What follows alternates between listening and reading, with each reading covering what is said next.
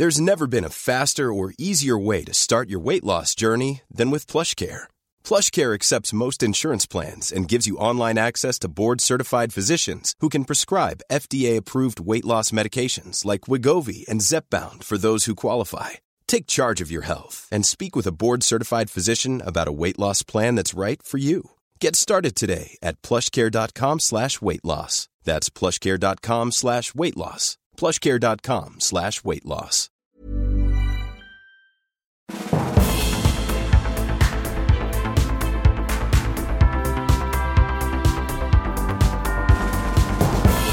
Hello and welcome to the latest edition of the Political Party Daily at the start of this second week of a special daily election series on Monday the 18th of November, where I'm joined by Luciana Berger, the former Labour MP for Liverpool Wavertree, and in this election the Lib Dem candidate for Finchley Golders Green.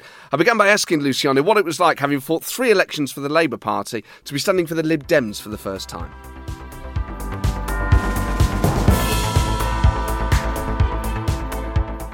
How does it feel to be standing for election as a Lib Dem? It's just great to be out on the doorstep, great to be campaigning for something that I believe in, great to have a very clear position on the greatest issue facing our country, on Brexit, great to be part of a party that is so warm and welcoming and lives and breathes its values. So I'm finding it really refreshing and very positive. Is there any part of you that, as someone who's steeped in Labour values, that does it still feel weird? Do you find yourself sometimes saying I'm your local Lib Dem candidate or anything like that? I think it happened all at once. I mean, you've been a part of a party for 20 years, as I was in the Labour Party, 9 years in Parliament. Of course, there's going to be a transition, and it certainly wasn't a decision that I took lightly. It was one of the hardest decisions I've ever had to make. And as you rightly point out, the Labour Party is part of my DNA. It was part of my family's proud history. But politics doesn't stand still, and parties don't stand still. And you hope that they evolve for the better. But if they betray the very values that led you to join them in the first place, then it's not what you joined. And if you want to continue making a difference to our country in the national interest, then you have to go to that place that best represents what you believe and stand for, and that can make a difference, particularly at this juncture when we meet today. It's the election in just over 3 weeks' time, and it's one of the most serious elections, if not the most serious election in my lifetime. It's such a big election, and in terms of your seats that you're going for in Finchley and Golders Green, 2 snapshots really that have captured the public imagination. The first poll out in October, and the Lib Dems finished 3rd in the last general election just 2 years ago, put the Lib Dems in Finchley and Golders Green on 41% with a 34% swing towards you. It's incredible. And the Tories second on 29%, and then one out this weekend where the Conservatives are top on 46% and the Lib Dems second on 32%, but still Labour on 19%. I mean, just in terms of your personal experience out on the doorstep, does one correlate more than the other? Do you sense when you're out knocking on doors in Finchley and Golders Green that maybe the Lib Dems are doing well, that you're doing well there, but maybe you're not ahead or you are ahead? So the first thing to say is that we've picked up 25% of the vote since 2017, and that's just in the last few weeks. I was only named as a candidate at the start of October, so it's an incredible amount of progress in a very, very short space of time. And what both polls show and confirm, as we are hearing every single doorstep that we're on, is that the Labour vote has collapsed. Labour vote has collapsed in Finchley and Golders Green like it's collapsing across the country for 2 key reasons. One is on Brexit, where the Labour Party doesn't take a position, and the other is on the issue of anti-Semitism. And it's not just the Jewish community that's concerned about anti-Jewish hatred within the Labour Party, it's the neighbours of the Jewish community in Finchley and Golders Green. So that's no surprise, and in fact the most recent poll shows that support for Labour is even less than it was at the start of October. But again, polls are polls, they're moments in time. The poll that was done at the start of October was before the general election was called. The one that was done and that was published in The Observer yesterday was done last week when we're in the midst of the general election. And you expect ebbs and flows during any election period. All I can say is that we're getting a really, really positive response. And we struggle to find people that are passionate about voting for either the Labour Party or the Conservatives on the doorstep. And actually, what is very striking is that people are very, very prepared to listen to what I've got to say, want to give us a go. Whether they're concerned first and foremost, I think the kind of the 2 motivating factors that we find on most doorsteps. One's around Brexit, and on that, I offer something very distinct from the current MP who's most recently served as a whip in Boris Johnson's government. He's been delivering Brexit on behalf of the Prime Minister. In what is a very, very staunchly Remain constituency. It was almost 70% in 2016 that voted to Remain. So for those people that want a Remain MP, I certainly have that track record. I'm backed by one of the Unite to Remain MPs, so the Green Party has stood aside in Finchley and Golders Green. And so on that front, I'm clearly the person to support. And I think this poll will be helpful within the constituency last week to show people that it very much is a two-horse race between myself and the Conservative candidate. There are other people, and this will also have influenced the polling last week, that don't want Jeremy Corbyn in number 10 for lots of different reasons. And whether it's Brexit or anti-Semitism or national security or the economy, some people's overriding motivating factor is they don't want Jeremy Corbyn there. So for those people, again, they can vote with confidence to know that the Labour vote has collapsed, and that will be quite helpful to us over the coming 3.5 weeks. There's going to be so much focus on Finchley and Golders Green. When you think of totemic election results, you think Portillo in 97, Ed Balls when he lost his seat in 2010, Mandelson almost in Hartlepool in 2001. There are snapshots of the night that become, in a way, bigger than the seats around them. It feels as if, though, not just the national media, the world's media is going to be, when you're at that count on election night, the focus on that seat in particular and on you. I mean, do you feel that already? Do you feel, in a way, it's taken on a symbolic nature, Finchley and Golders Green, in this election? I mean, we certainly have had more than our fair share of interest and journalists coming, not just from, not just domestic journalists, and whether that's broadcast outlets or print media, but also from across the world. So we've had many people make requests, and actually we just can't accommodate them all, because our priority, and my priority certainly, has to be getting out on the doorstep, meeting voters, particularly in such a short campaign. So there's certainly a lot of interest. And what we're trying to do here is also, some people say is trying to do the unachievable. I mean, it would be one of the largest swings in parliamentary history. So, it's certainly a massive, massive challenge, but I have every confidence and faith. I mean, we had yesterday, I don't know the exact numbers, but over 50 people out on the doorstep. And we've got people joining the campaign every day. I mean, over the course of the week, I think we've knocked on over 6,000 doors. And so, we're aiming to break that record this week. And I'm just so delighted by the people that have joined us. And if people want to Remain MP, if they want to change the parliamentary mass, then they have to come and join us. You said something when you joined the Lib Dems about the intersection in the Labour Party between anti-Semitism and misogyny, and that at that place it's more than just the two added together. There's this exponential amount of abuse that you personally suffered. I mean, do you feel in this campaign that in a way you're carrying, it's not just about the Lib Dems, it's not just about Brexit, but that you embody so many different values, that you yourself, in a way, carry the hopes and dreams of so many different communities, of women in politics, of Jewish people, of Remainers, of people who don't want the Tories or the Lib Dems.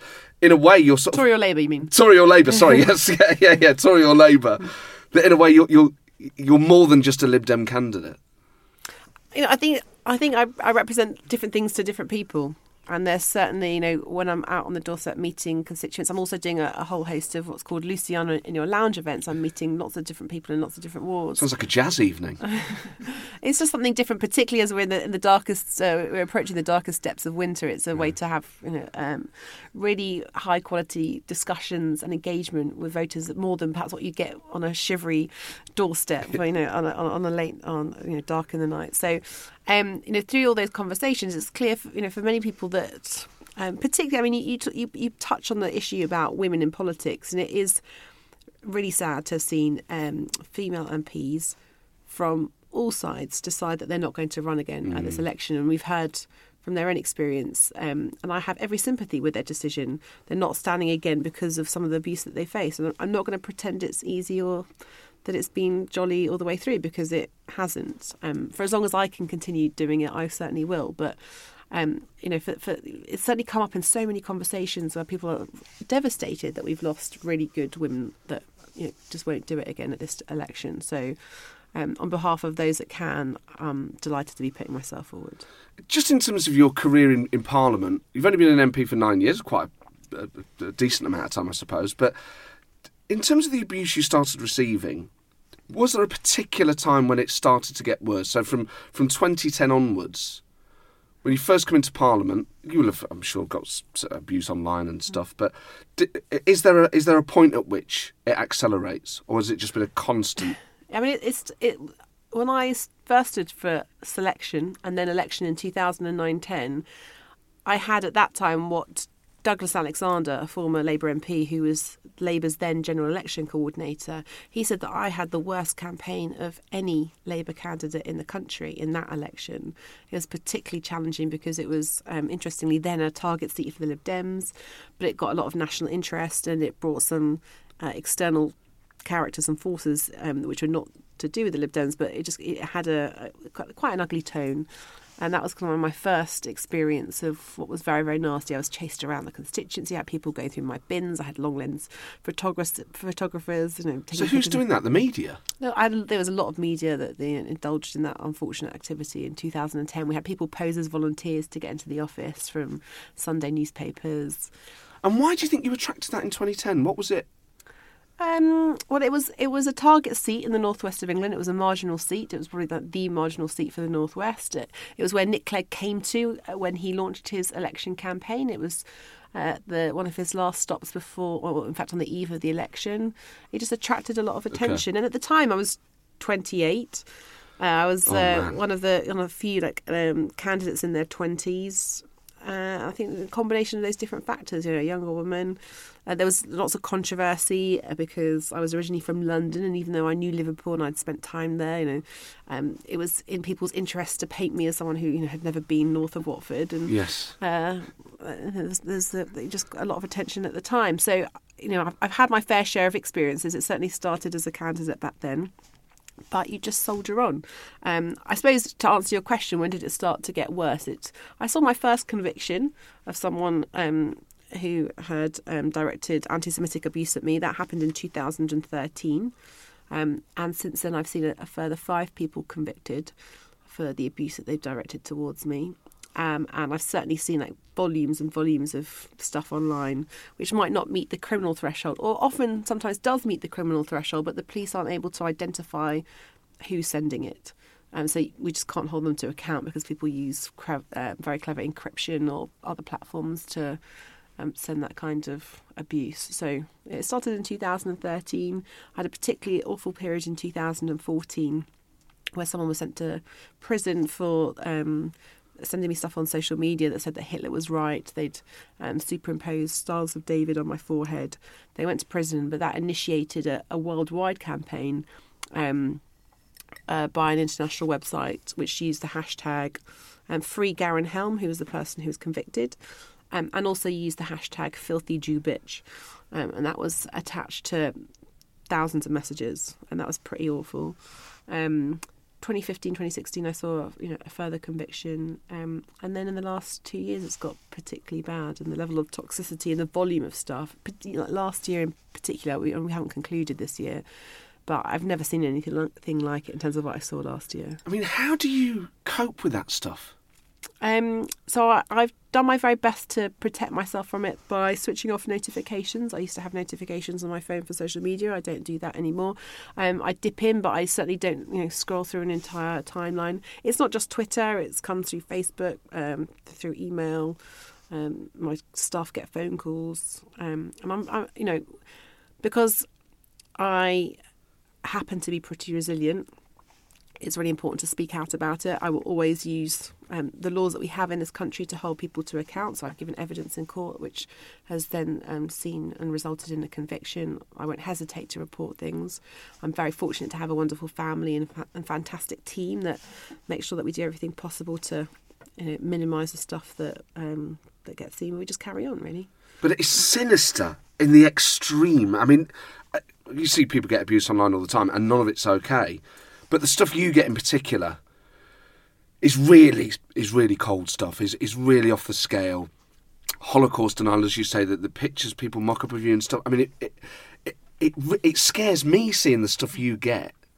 I mean, I just cannot imagine the reserves of strength that you have in order to deal with it, in terms of worrying about your personal safety. Yes, and I say yes because it's anyone that's particularly in public life. Unfortunately, we all have had to take special measures to think a lot more about how we conduct our daily lives. We don't promote where we are in advance. We only say where we've been after where it is that we've been together. We do have to do things differently. But on behalf of, I've been in court and heard the victim impact statements of people who themselves have been very severely impacted by people that perpetrate these hate crimes. And that's what they are. They are hate crimes. And having listened to those testimonies where people have shared, they haven't had the confidence or the ability to give evidence themselves because it's had such an impact on their ability to go to work or to maintain relationships with their family and friends, or it's had a very severe impact on their mental health. And while I have the resilience, I will certainly do everything within my power to challenge it. Again, I also acknowledge the fact that I get more than most because of the fact that I've been a member of Parliament. But on their behalf, we just have to keep challenging this stuff and hold people to it. Quality sleep is essential. That's why the Sleep Number Smart Bed is designed for your ever-evolving sleep needs. Need a bed that's firmer or softer on either side? Helps you sleep at a comfortable temperature? Sleep Number Smart Beds let you individualize your comfort so you sleep better together. J.D. Power ranks Sleep Number number 1 in customer satisfaction with mattresses purchased in-store. And now, save 50% on the Sleep Number Limited Edition Smart Bed for a limited time. For J.D. Power 2023 award information, visit jdpower.com/awards. Only at a Sleep Number store or sleepnumber.com. Many of us have those stubborn pounds that seem impossible to lose, no matter how good we eat or how hard we work out. My solution is PlushCare.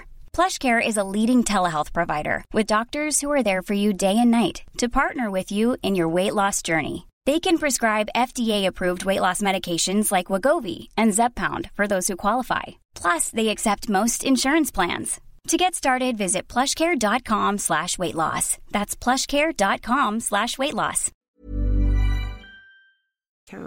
In terms of anti-Semitism on the left, to so many people who are maybe broadly politically interested, they'd always seen it as a kind of far-right thing. And the last few years have been a real education for people in seeing the other places where anti-Semitism exists and the different forms it takes. And your relationship with the Labour Party and Labour members.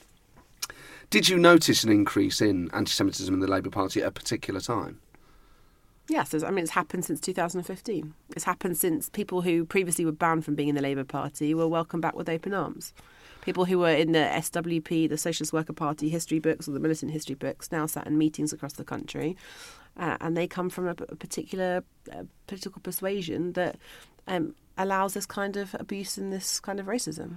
And when you started receiving anti-Semitic abuse from Labour supporters and Labour members, did Jeremy Corbyn ever pick up the phone and counsel you or offer any support? The last time that I spoke to Jeremy Corbyn about anything, but including this issue, was in the winter of 2017. I'm not sure the exact month. It was either November or December. And was he helpful? Was he concerned? Was he sympathetic? He didn't want to talk about it. He wanted to talk about anything but that issue, and I was trying to be very helpful to raise my concerns at that time about the issue of Facebook groups that, in his name, were espousing. There was. It's been well documented. There's been many articles that have exposed and have got the screenshots of what has been shared in these private and closed groups. I knew about it before it came to the fore, and I was strongly advising that everything should be done in the Labour Party's power to, at the very least, stop people using Jeremy Corbyn's picture as the image for the name of that group, to stop using his name in that group, because whether he liked it or not, it was being done in his name. And there were comments that he'd left on a Facebook group about the mural in East London, where he'd said the artist was in good company, that raised concerns. That it was your sharing of that image, actually, that led to the pressure that forced him to comment about it. In terms of your dealings with him, and it sounds like there were fairly few, actually, did you get the sense that he took the issue seriously? Do you think he is anti-Semitic himself? What's your assessment of where he is? It wasn't just me. There was many others that have sought to bring this to his attention and to try and contend with this issue for a number of years. And it's highly regrettable that we find ourselves in the situation where today the Labour Party is being investigated by the Equalities and Human Rights Commission. The threshold to initiate that process, the bar is so high. it's only been done on a few occasions before. The investigation that was done into the BNP. I mean, what company does the Labour Party find itself in that it's now subject to the same investigationary process that the BNP was subject to? Anyone that saw the Panorama programme, to hear firsthand from people that worked inside the Labour Party, that were witness to these countless examples of Labour Party members across the country indulging and engaging in anti-Semitic activity, and for the response to that programme to have been to malign the very whistleblowers who took great strength to even come forward. I mean, I commend them all, but this is a very sorry tale, and I cannot believe that we're discussing today a party that it was because of the values of equality for all and anti-racism against all that led me to join it. And that is what it's portraying today, and it's just a shell of what it once was. But in terms of him, do you think he just saw you as a kind of Blairite plotter and didn't take it seriously? Do you think he realised you were genuinely getting abuse and was sorry? Do you think people around him have said, look, you can't show any weakness on this? I mean, where do you think he's at in terms of it? I can't answer that question. I don't know. All I can tell you is, one of the most devastating moments for me was last September, when it was brought to my attention because of some work that LBC Radio had done, that the Labour Party had been notified of a physical threat that was made against me on social media by a Labour Party member, and the Labour Party didn't disclose that to either myself or the police. And it was in the press in September, and it found itself onto the front pages of the Saturday Times. I certainly didn't want to find myself on the front pages of the Saturday Times because someone had made a physical threat against me. And there is no good reason why anyone who had been witness to that kind of threat, why they would have withheld that information. And it's appalling. That's incredible. They wouldn't have let you know. Yeah, absolutely.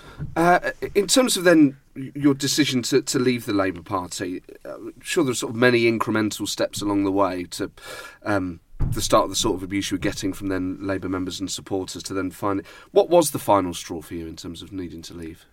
There were many final straws, and it does, it takes... as I said, you're part of something, you're part of a tribe, you're part of a team, you're part of a group for 20 years. To even contemplate leaving it, when you've also got, you've got that family connection, that heritage, it's something you've never even considered, and then to even have to kind of go through that thought process is incredibly difficult.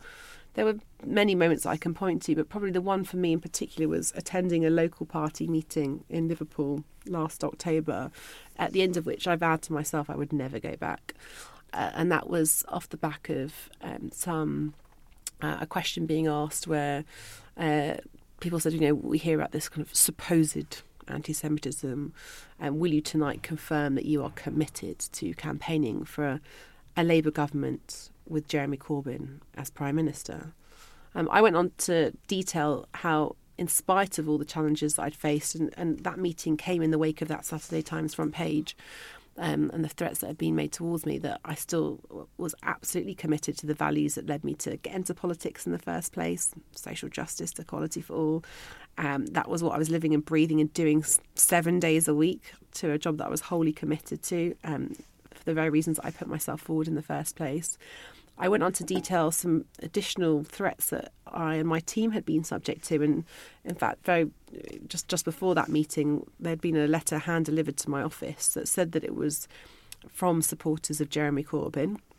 I have no idea if they were or if they weren't supporters of Jeremy Corbyn, but the letter detailed how I would have acid thrown on me, how I would be stabbed. I mean, it was pretty graphic and awful.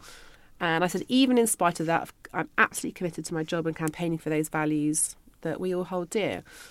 But I didn't say I was committed to campaigning for Jeremy Corbyn as Prime Minister. And in the wake of sharing, what was a 15-minute contribution, in great detail of what not just me but what my team had been subject to, I was met with a stony cold silence. And I just... other than some support from a very small number of people in the room, and I just kind of reflected on that, and just said that thought that there was just no humanity in that room. And did you say that to them? No, I was pregnant at the time, and I actually had to leave to go for a medical appointment. But I left. I'd given my contribution at the front. My bags and everything were at the back of the room. I walked down the middle of the room. It was actually set up like a wedding, and I think because it was we met in a hotel, and it was often a room used for weddings. Yeah. And I just looked around the room. I thought there is just no humanity here. Unless you can give your wholehearted, pure, and unadulterated support for Jeremy Corbyn, then the broad church that I joined, that was the Labour Party, that brought people together of all different traditions, social democrats, socialists. There was a space for everyone. That just was no longer the case, and I just felt that I could no longer be a part of it. And in terms of the people in the room, were they people that were long-standing members that had... they were there in 2010 when you first became the candidate, and these are friends of yours that then have kind of incrementally got more left-wing and they really want a Labour government? Or were these people that actually, when you sit there and look around the room, you go, oh, these people weren't here 5 years ago. This is a different local party. Well, I actually made that point in the contribution that I made at that meeting, because I said that I was still very much absolutely committed to the values that led me to put myself forward for selection in this constituency. But I made the point at that meeting that I appreciated that most people in the room weren't part of that process. There was literally maybe like 5 people in the room that had been part of the process to select me as the candidate. So it was all new people, and it was people that had come in post 2015 that were very different. I was very proud of the work that I'd done previously to grow my local party membership from 200 to 800. That's huge. Yes. And at a time when it's very hard to recruit people to the Labour Party in those years. Yeah, so between 2010 and 2015, and it was a really fantastic local party to be a part of. It was the camaraderie, we socialised together, we went out, we were friends. And over the years from 2015, people just dwindled away that were part of that initial growth, and there was a whole new membership. And just in terms of that meeting and looking around that room, what is the emotion driving those people? Is it just that they really want a left-wing government, and in a way you're in the way of that? You're kind of preventing their dream of seeing a Corbyn government that would deliver the things they want. Are they suspicious? Do they not trust? Do they not believe what you've been through? So when you're outlining this awful abuse, is it that they don't believe it, or they see it as a price worth paying to get a socialist utopia? I mean, what do you think their mindset is? Again, I mean, you're asking me to try and yes, look into the minds of people that I know, views of which I don't share. So, I mean, it very much feels like this kind of, it feels like a cult almost, on occasion, where unless you can have this purist support for the leadership, then you are not a part of the team, basically. So then you set up the Independent Group for Change, and I remember watching that live, and as someone who just enjoys following politics anyway, found it hugely hopeful. And I just thought, as someone who, my politics are no secret, who's a Remainer, who's socially liberal, who's around the centre-left, someone who'd shared, been really frustrated at the direction of the Labour Party and the direction of the Conservative Party, to see people who, in my view, in ordinary weather, would have been prominent, far more prominent than the party was allowing them to be, break out and do something. When so many of us have gone, well, something's got to change, and the polling says the public don't like either of these parties, and then it looks like something is. I mean, that day must have been, very exciting. I mean, just reflecting on it, how many other people do you think could have potentially gone with you at that point and held back? Lots. I mean, what sort of numbers are we talking, do you think? I'm not going to tell you a number, but there was certainly more of people that were that was considering leaving both of the main parties. And there's no surprise that they were considering doing that, because as we've seen, both parties hijacked by the extremes. The Conservative Party, in my view, that's the Brexit Party in all but name, and the Labour Party that's gravitated towards the far left. So there's no surprise that people feel that they're part of parties today that don't reflect the values that led them to get involved in politics and put themselves forward for public office in the first place. But at that point, on launch day, everyone goes, oh my God, this is it. And then you think, well, there's going to be a drip, and then Heidi Allen and Anna Soubry and Sarah Wollaston join. You think, well, this is it. This is now a cross-party thing. This is the centre ground of British politics. And then it kind of stalled at that point. Why wasn't it successful? Well, there's many different things that we can point to. Just by way, I had a different experience to some of my colleagues, because 2 weeks and one day after I left the Labour Party, I had a baby. So I was slightly removed. I was at home looking after a newborn. So I did my very best to play my part, but it wasn't in the same way as my other colleagues who were there all of the time. But events, dear boy, that presented themselves in terms of what happened at that moment. So when we left our parties, we joined a group, and the intention of our group was to go out to the country and see what appetite there might be for a new party. Yeah. Those plans got stymied because we then had the European election that no one was perhaps anticipating when we left our parties. And just before that, we also had the council elections. So looking at the council election results, the Lib Dems, Lib Dems did really well and picked up, I think it was over 700 seats across the country. And then there was a decision to be made about the European elections. And as I said, when I left, everyone said, "Oh, you joined a party," or I didn't. I joined a group, the intention of which was to see what appetite there might be for a new party. We were due to do that across, over the whole summer and go out and listen to what people thought and felt. But that European election then presented itself, and then the majority view at that time, and I would always go with the majority view, but it's well documented it wasn't my view, but the majority view was to create a party to compete or to contest those European elections.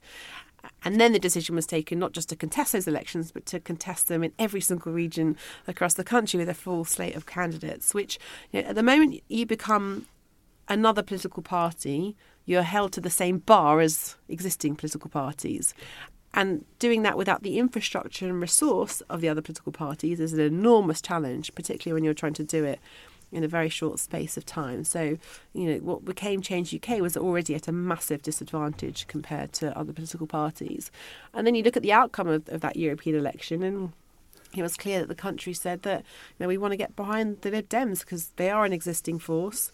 As I said, parties evolve. In terms of what the offer was, who would have thought that the Liberal Democrats would have beat both the Labour Party and the Conservative Party right across the country in those elections. Now, in some parts of the country, the Brexit Party won. But in London, for example, the Liberal Democrats topped the poll in Finchley and Golders Green in every single ward, beating the Conservatives 2-1, Labour 3-4-1. So it was certainly a moment at which it already showed that the country did want something other than those two main parties.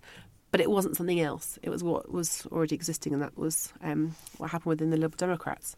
At the same time, you had the leadership election that then took place within the Liberal Democrats. I was looking at that very, very closely, and Joseph Swinson went on to win it, which I think was really, really, really positive. But in answer to your question, if you just replay your question. Crikey. Did I answer your question? I think you did, yeah. It was about... It was something about the independent group. I was already thinking about what I was going to ask you next, which was, then at what point do you start looking at the Lib Dems as an option to join?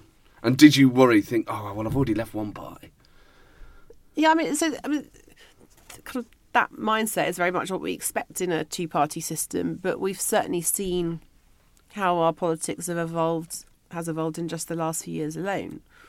The traditional two parties are failing because they themselves have gravitated towards the extremes, but also our politics has changed at the same time. And whereas traditionally we were fighting our politics on that left-right axis, today it's on the open-closed axis. And in some ways, both the Labour Party and the Conservatives don't adequately respond to that question. So in the Liberal Democrats, it's very clear what we stand for. We are the party that is advocating for that open, liberal, tolerant, progressive society. And in addition to which, at this moment in time, it says it on the tin, liberal democracy, we're having to defend something that when I first got involved in politics, I certainly never thought we'd have to stand up for and defend, which is where we find ourselves today. So for lots of different reasons, again, politics evolves, parties evolve, things don't stand still. You have to evolve with the times. And do you think the public see it like that? They go, oh, well, I understand why Luciana and Chuka were Labour at a point, then Independent, then Lib Dem. Or do you think some people go, well, hang on a minute, you were Labour 5 minutes ago, then you were another thing, and now you're a Lib Dem. I mean, where are you going to go next? Where does Luciana go in 5 years if she doesn't like the Lib Dems? Again, you just have to... this kind of slavish... this is what we're used to. We're used to kind of, you have your tribe and that's what you stick to. If the group that you're part of itself evolves and doesn't represent what led you to join it, then you have to be honest and say that. I mean, we can all have nostalgia. I've got, when it comes to political parties, but actually we have to look at where we find ourselves. Contending with the greatest issue of the day on Brexit, you've got two Brexit parties in the Labour Party and the Conservative Party. So if you're a Remainer and if you want to stand up to contest what's going on, then it's not going to be one of those two parties. And just in terms of what it says on the tin, some people say, well, the Liberal Democrats aren't Democrats because they'd revoke Article 50 without another referendum. So what we've said is if we get a majority government, yeah, we will revoke Article 50. And people would expect that because we have been very consistent in our position that we want to stop Brexit, that we want to stop the chaos. And therefore, if we have a majority government, we will have the mandate to do that. I mean, we've been very clear and we couldn't be clearer. And if we don't get that majority government, then we will continue to do what the Liberal Democrats have been at the forefront of, and that's arguing and trying to secure that people's vote to take the deal back to the country. And obviously everyone says now there's no deals, there's no coalitions, but in reality, if there's a hung parliament, parties will have to talk to each other. Let's say you get to a position where Jo Swinson's been very clear she won't put Jeremy Corbyn into Downing Street, but, what if? No, but. There's no but. She said she won't put Jeremy Corbyn into number 10 and she won't put Boris Johnson into number 10, and she means it. And not only does she mean it, but if she didn't mean it, that would be the end of the party. Because you can make a promise once at an election time, like Nick Clegg did in 2010, and break it and just about get away with it, but only just. You can't do that twice in 10 years. Jo Swinson has said it. She will continue to say it. She means it. She's not going to put Jeremy Corbyn or Boris Johnson into number 10. But that doesn't mean she wouldn't necessarily put Labour or the Conservatives into number 10. So what if the condition is, well, Corbyn goes and then Labour have a more... Would you still feel comfortable, even if it was a non-Corbyn Labour Party, somehow allowing that project to get into... She's been asked the question about, would put Jeremy Corbyn or Boris Johnson into number 10, but she's looked beyond the leaders to talk about policy areas as well. So it's not just about individuals. She's talked very clearly and consistently and very starkly about the issues with Labour that go beyond the leader, whether that's the issue of Brexit.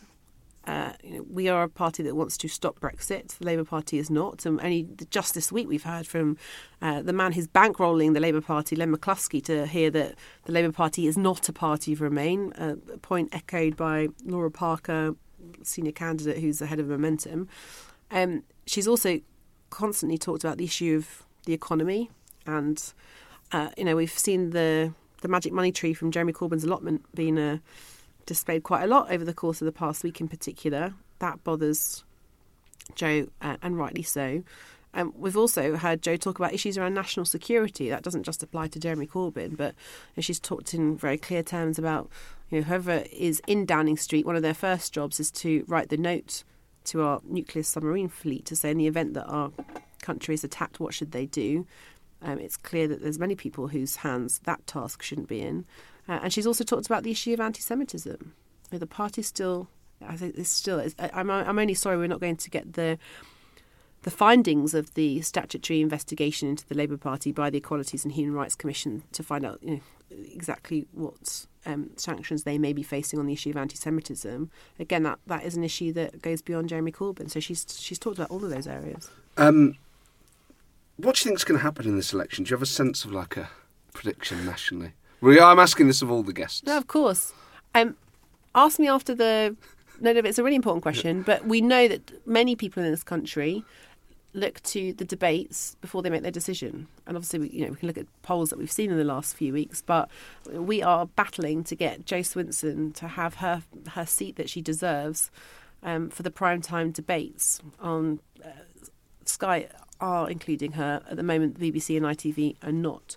And that's I think, going to be a critical issue to determine what the outcome of this election might be. So I hope that by the time this is on our airways, the right decision will be made on that, because it's just not fair. It's just not fair that a Remain voice is not being given a place in that debate in a way that if we look at precedent, Nick Clegg was back in 2010. And I think that is something that could determine what the outcome of this election will be. And in terms of the future beyond the election, where do your political ambitions lie? Because you're someone who, for a long time was tipped as potential future Labour leader, potential Prime Minister. You may have had ambitions in that direction. Do you think you could be part of a Lib Dem government one day? I'm just focusing on the next 3.5 weeks. I mean, I just hope to be returned to Parliament, so at least I can continue to be making a difference to our national public life. But if I and I say it's not just me, if we and the entire team, if we can't quite make it, then who knows what comes next. Well, Luciana, your seat is going to be followed with increasing interest and scrutiny, I'm sure. Enjoy the rest of the campaign, and thank you so much for coming on. Thank you so much. Thanks for having me. Cheers.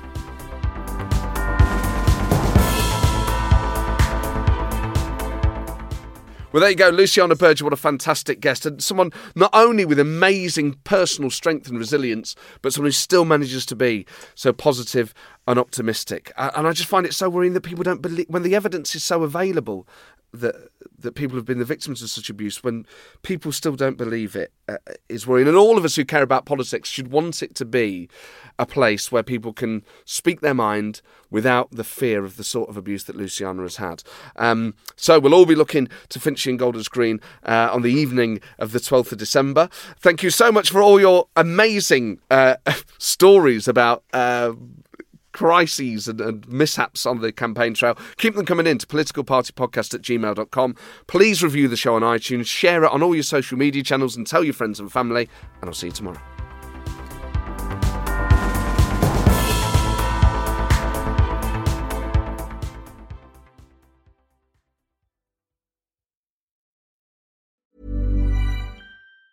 Planning for your next trip? Elevate your travel style with Quince. Quince has all the jet-setting essentials you'll want for your next getaway, like European linen, premium luggage options, buttery soft Italian leather bags, and so much more. And it's all priced at 50 to 80% less than similar brands. Plus, Quince only works with factories that use safe and ethical manufacturing practices. Pack your bags with high-quality essentials you'll be wearing for vacations to come with Quince. Go to quince.com/trip for free shipping and 365-day returns.